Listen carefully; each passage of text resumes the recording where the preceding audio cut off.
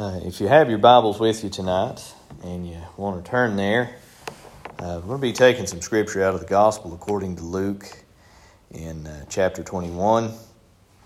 And I would imagine that at least some of this is very familiar to you, or I would like to think that it is. Luke 21, and we'll start reading at about verse 7. I think it's important that we keep in the front of our minds and our focus on the fact that Jesus Christ is our soon-coming King. Oh, yeah. That He's going to come back and He's going to receive the church. And before that happens, though, there's going to be, the world is going to wax worse and worse. Right. But you'll notice that what's not said during this scripture is where Jesus says the Christian church should throw their hands up and quit. That they should quit trying, because I think there's a temptation in this world, and we say it every time when we look at things and how bad things are. We say it's a sign of the times. And yes, I do believe that is. Yeah. But we shouldn't say it as though, well, what are you going to do? We should rather be saying it is a sign of the times. It means that it's getting late and the harvest the fields are white for the harvest, and we need to be working. And, Jesus said that we should pray that the Lord would send forth laborers into the harvest, because the harvest is great, but the laborers are few. And so the disciples began to ask Him here in this particular set of scripture in Luke, about when these last days were going to take place. And we'll start reading at verse 7 in Luke chapter 21. It says, "And they asked Him, saying, Master, but when shall these things be, and what sign will there be when these things shall come to pass?"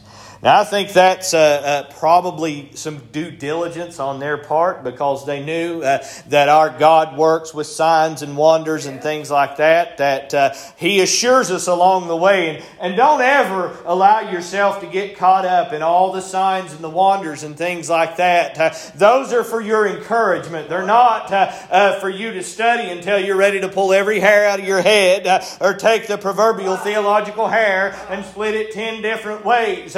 That all of the prophecies about Jesus Christ were so that whenever that He came into the world, it would be the evidence that He was who He said He was. That when they said He would be born of a virgin, He satisfied that. When they said He would be born in Bethlehem, He happened to be born right there in Bethlehem. And all the other many prophecies that we don't have time to go through. But I can tell you this, that the disciples knew that when God has a plan, He'll send signs to His people.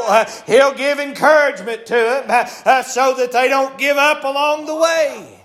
Because I don't know about you all. Now, we live in a day and time where GPS is a thing, but I imagine everybody here can remember a time before GPS was a thing.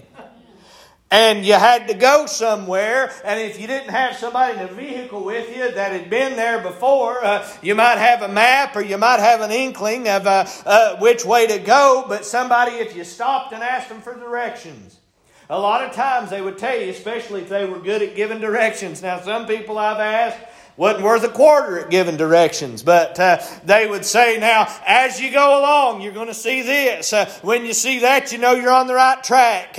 And you just keep right on and going. And after that, you're going to come to a crossroads.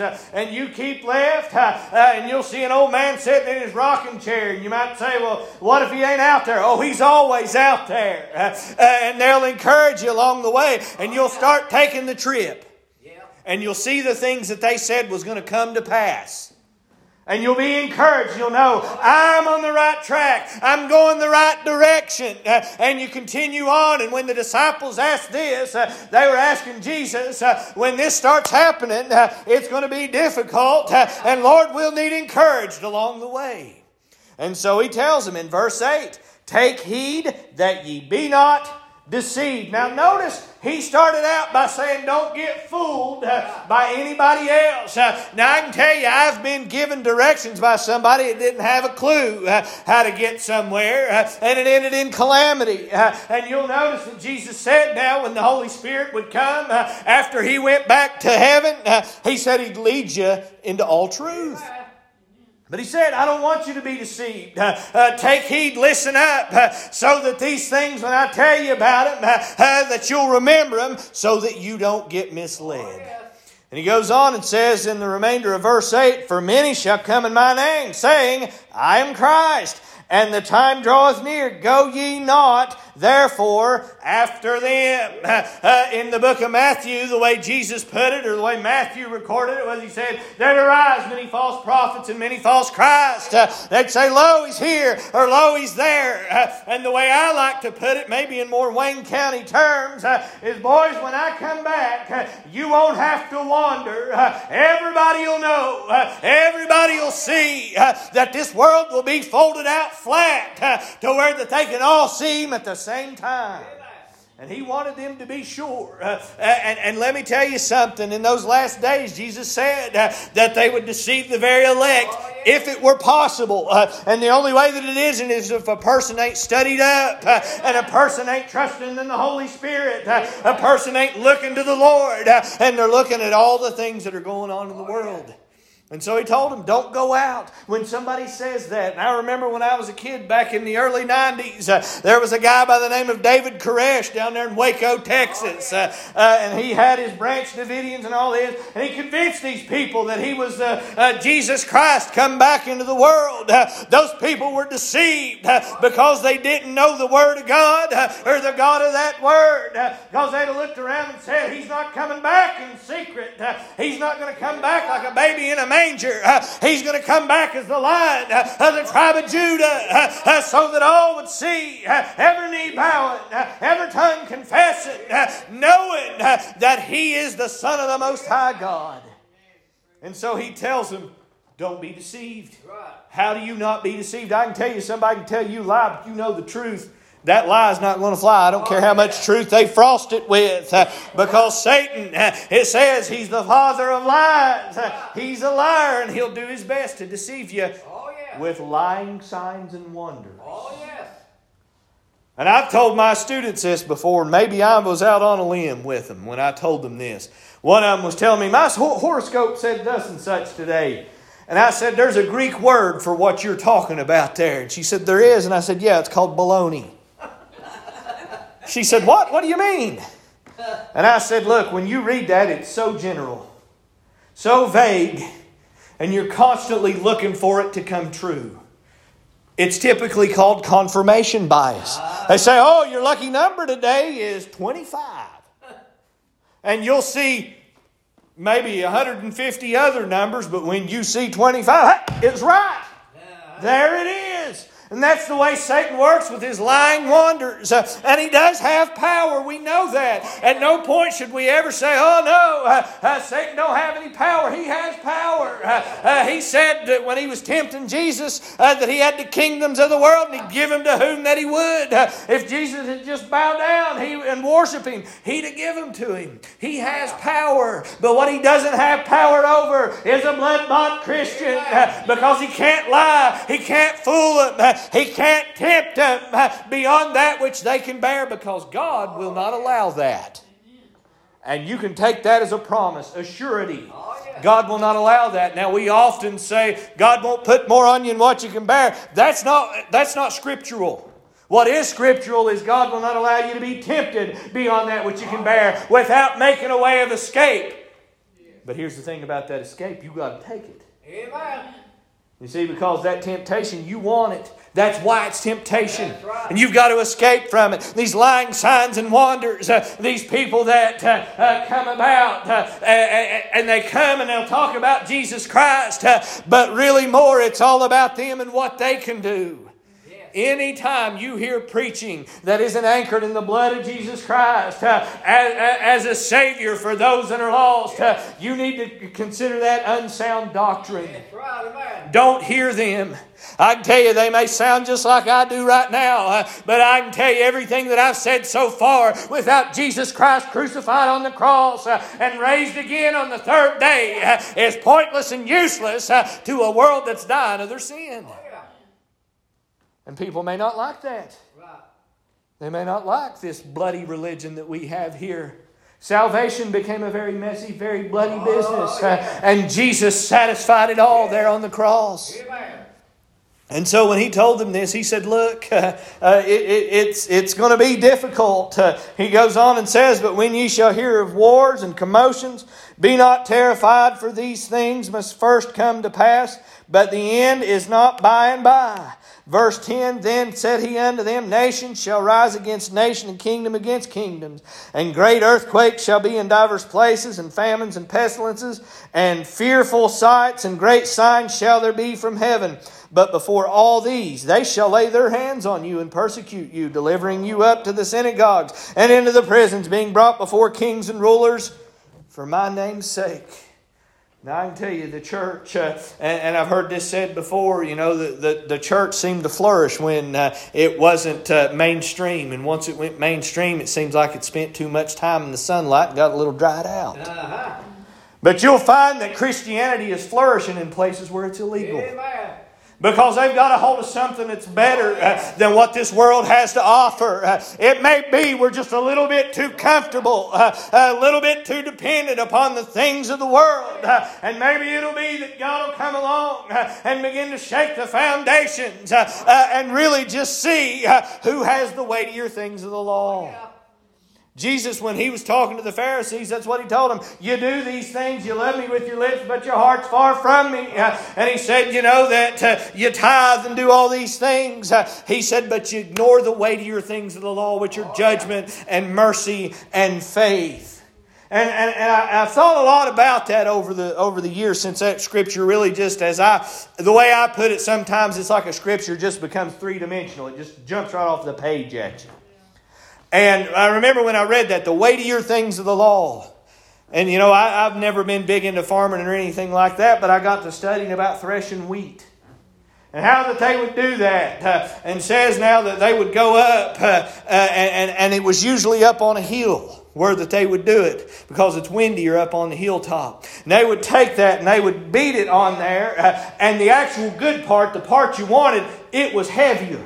Yeah. And it would fall to the ground, but that wind would carry the stuff that was useless away. It had no mass. It had no weight to it, and it was blown away. It was chaff was what that they called it. And you see this right here, what it tells me is it's a shaking up of those that are grounded and rooted in the rock. Settled in Jesus Christ, that even when your very foundations of your own personal life get shaken, you're founded upon the rock. And it's real easy to say, but it's a lot harder to do. Oh yeah. Jesus, the way he put it, he said, those that hear my sayings and keep them. Yes. He compared them to somebody who dug deep and laid a foundation upon the rock. And all of these things, we can look around and to be perfectly honest, when I read this, every time I do, I kind of check off a mental list. I believe about everything that was listed there. We could say it's happening right now. Oh, yeah. It's taking place in the world. There are wars taking place all the time. Pestilences. Yeah, I believe there's a pestilence known as COVID-19 that's gripped the world for the last 2 years now. There's famines in lots of places. There's worry about famine right here in the United States. But I'll tell you, the biggest famine that we got going on right now is famine for the hearing of the Word of God. It's still there, but people won't listen. They prefer other things over top of it. And you see a lot of times when people make their choice now, they don't want to choose their consequence. They just want to choose what they want. Oh, yeah. And the world we're living in right now is that people are choosing something other than Christ. Something other than looking to God. But as I mentioned Sunday, we've got to turn to God first, not second. We shouldn't put God third in our lives. He should be first and number one. Trust Him when you have a choice.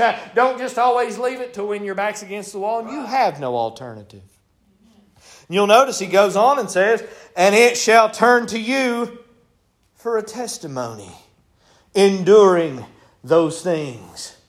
Matthew 24:13, he that endureth until the end, the same shall be saved. Not might be, ought to be, or could be, but shall be saved. And we need to trust in that, but know that we've got to endure.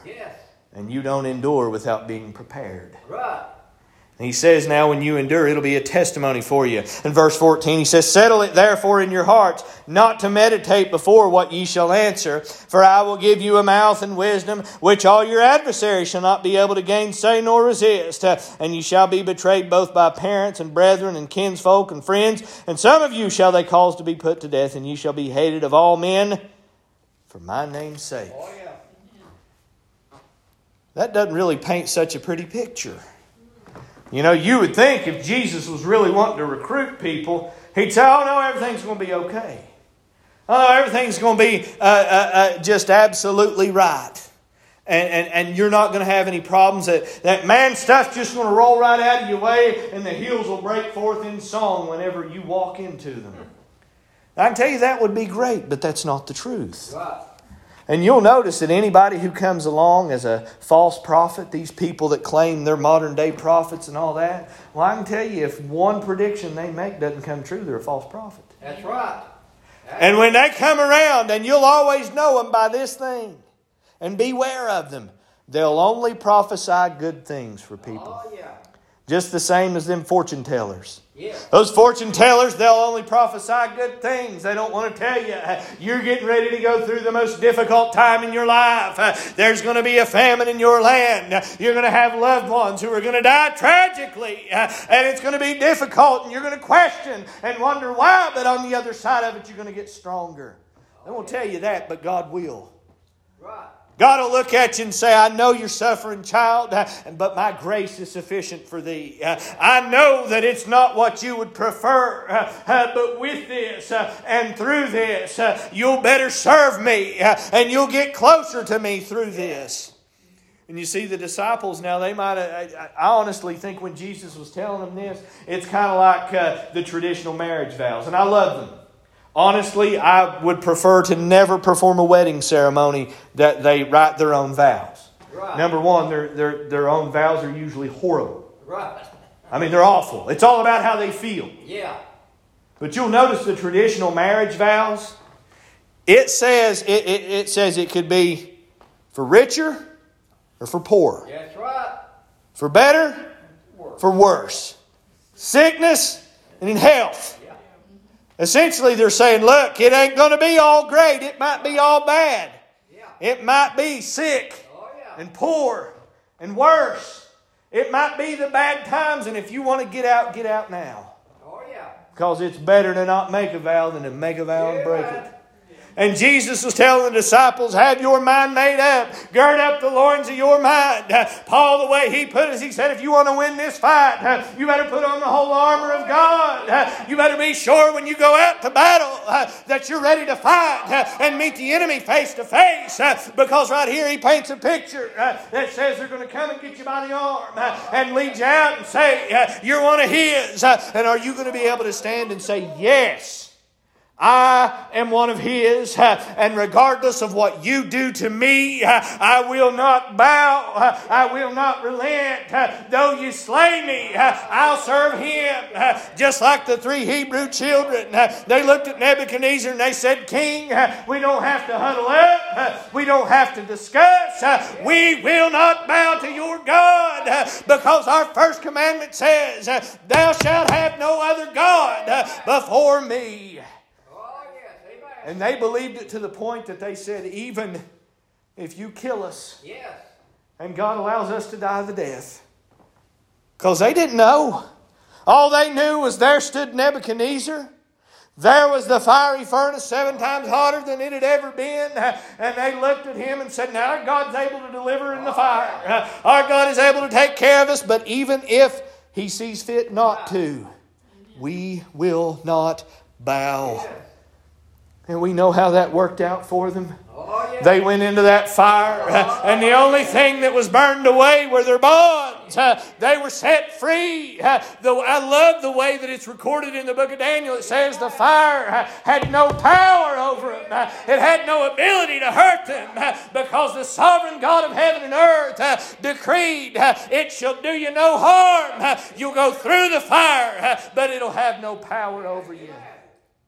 Daniel had a similar happening. It wasn't fire, it was lions. Oh, yes. He went into a den of lions.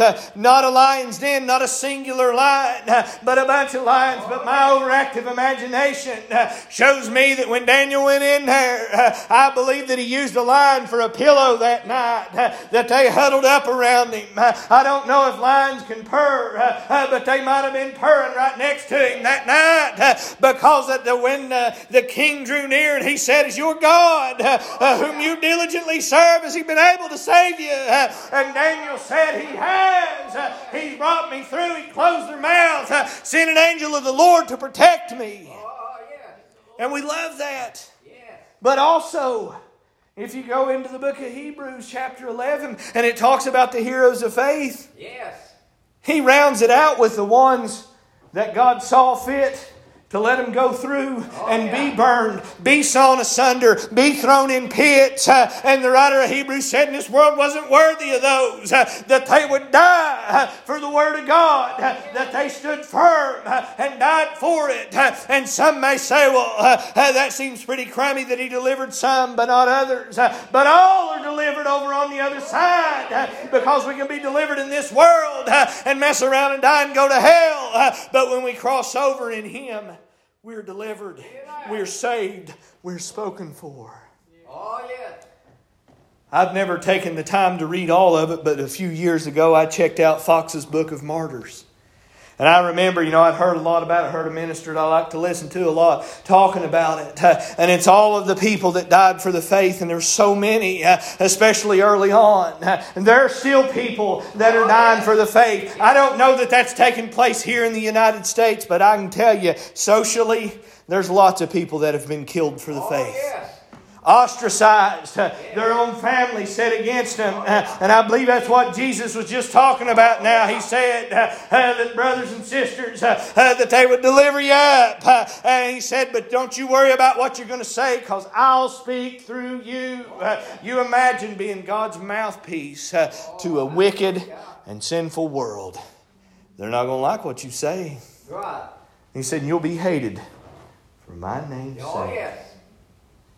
I'll tell you, every time I think about that, every time that people don't want to hang out with me because they know I'm a minister, every time that I'm not invited to go to lunch with the group because they're going to talk about things they know I won't approve of, I find myself, thinking about how that in the Word of God it says, they'll persecute you. They'll not like you for His name's sake.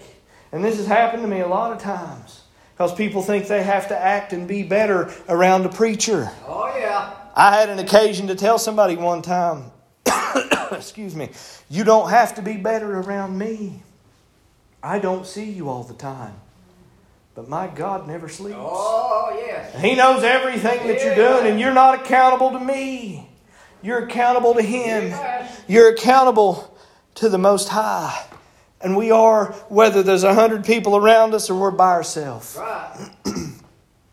And what we find here now is that Jesus, He told him, He said in verse 18, though, but there shall not an hair of your head perish.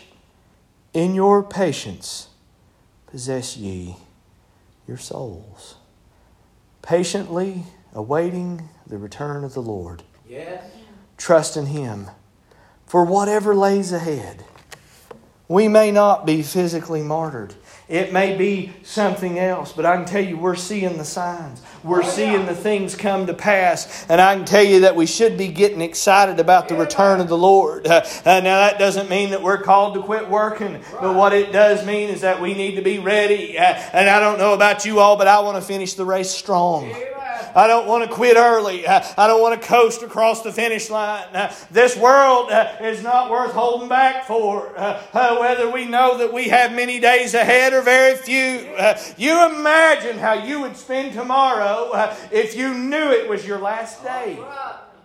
Imagine how you would worship tonight if you knew that this was the last church service that you were going to be in.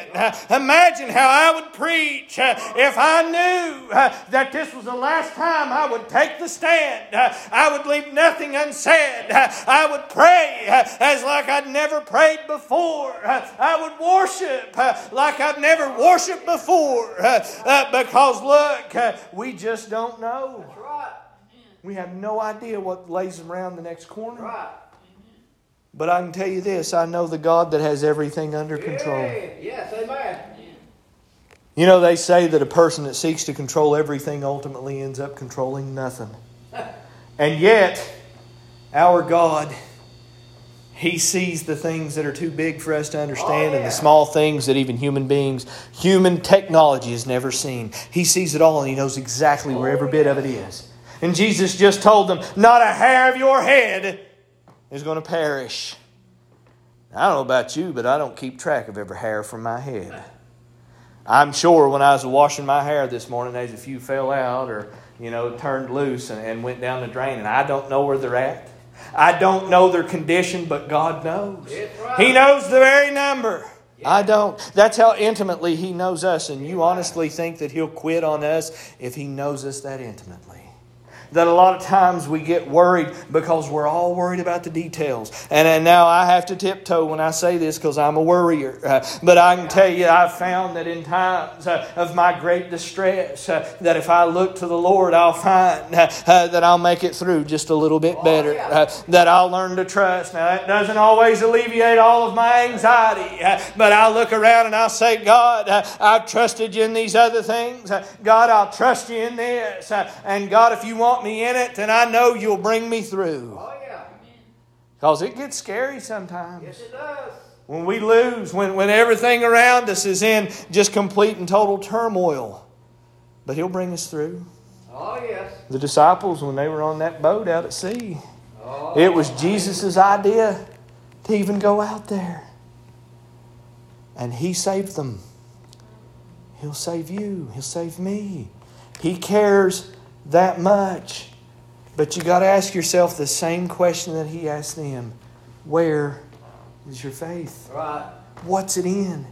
Because I fear that part of the problem for this world right now is that they're trusting in all the wrong things. Right.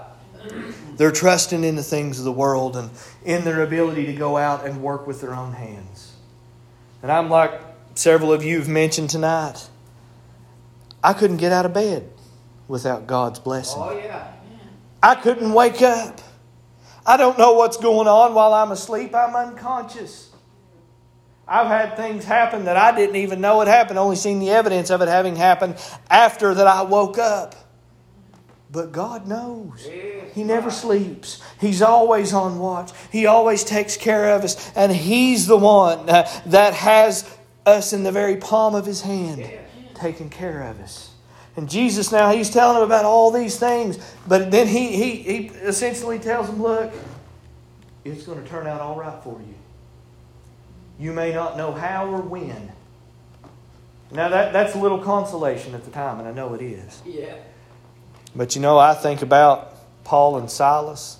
They were in that Philippian jail. They were down in there, and jails are a lot nicer place now than what they ever were back then. And they were down there, and I imagine smells like that we couldn't even really conceive of nowadays. And moaning and misery and cursing and every vileness of man because they were down in the lowest of the lowest of the low. And then right in the middle of that, maybe they heard, once like a bird in prison. And everybody, what? Is somebody singing? Might have been somebody say, cut that racket out. And they got louder. Praising God. And people say, what do you got to praise about? You're in jail. They're probably going to, if you don't get starved to death or beat to death down here, you'll die from exposure or you'll get pneumonia or something like that. And still they sing. Yes. They have no reason to sing as far as the world can see, but they sing still. And they praise God. And they rejoice. And what were they rejoicing in but being able to suffer and be hated for His name's sake? And they begin to sing. And it says that while they sing, that the very foundations of the jail begin to shake. And says that the doors spring open because the Son had set them free. And the Philippian jailer comes in there now. And this is what it took for that Philippian jailer to get saved. Was that he looked around and he was ready to end himself because of the punishment that he would get if all those men escaped. And the very same ones that were singing and brought about that earthquake said, "Don't hurt yourself. We're all still in here." Yes. And that Philippian jailer said, "I would like to have some of what you've got." Because even in the prison, even in the belly of hell, you rejoice in the Lord. Oh, yes. I tell you, we should aspire to such things. Yes. To be able to rejoice at the most difficult times in our life. And they told him about Jesus. And he got saved. I love a good conversion story. I love to hear somebody tell about how they got saved. What brought them to that point. I was reading years ago a book called Band of Brothers. There's a mini-series based on it. And there was a guy that wrote, he was the commanding officer the men talked about in Band of Brothers. And he wrote an extra book to it. And he recounts a story of a man that he said was one of the cruelest men in that company. That he committed war atrocities. And he said, and I'm not apologizing for the man or anything like that. He said, but what happened was after the war. He said the demons that man had invited into his life by committing those atrocities against those German citizens, civilians, not soldiers. He said they climbed in bed with him and he began to drink and become a rotten fella. And he said, and this man told me this story. And he died many years before. And he said, and I'm trying to write it down so that it's not forgotten. But he said that he was in a rotten state and was living with his sister and her kids. And she was a godly woman. And he'd hear her praying for him. And it just would run off of him like water off of a duck's back. But said her little girl come in there one night and she loved him dearly. And she began to pray for him, Brother Dennis. And she began to pray that childlike prayer. Oh, yes. She said, God, I don't want my uncle to go to hell with the devil. And God, will you take off of him whatever's making him this way? He said he jumped out of that bed like something had kicked him, and he said he was set free. Said that he was turned loose because God can deliver where nothing else can deliver, church. That I tell you, don't give up hope because there may be a little girl going to come for your loved one and pray a prayer that nobody else can pray. Don't you give up hope on what God can do in your life, in your loved one's life. That this man got delivered and set free because somebody had the joy of the Lord in their life. Oh, yes. You may not be able to do that for your kid, but you might be able to do that for somebody else's. Yes. You might be able to help liberate them. That they see the praise in you when you shouldn't be able to praise. They see the joy that they really shouldn't be able to see based on circumstances. And I'll tell you, when a person comes to the Lord, what a joyous occasion that it is. Amen. When they come to Him. Because they've turned around. They've decided to no longer be what this world would have them to be. You know, He's still working on me. Amen. And I'll tell you this tonight, church. Don't give up in these difficult times. Encourage yourself in the Lord. You know, studying His Word will keep you from being deceived, thinking that people can't be saved or won't be in this day and time. As I've heard Adrian Rogers say many times, there's nobody so good that they need not be saved and nobody so bad that they cannot be saved. Church, there's still hope. We work until that the harvest is done. And we may see these things come to pass, and I believe we are. But that doesn't mean people can't be saved. I hope that this message has blessed you.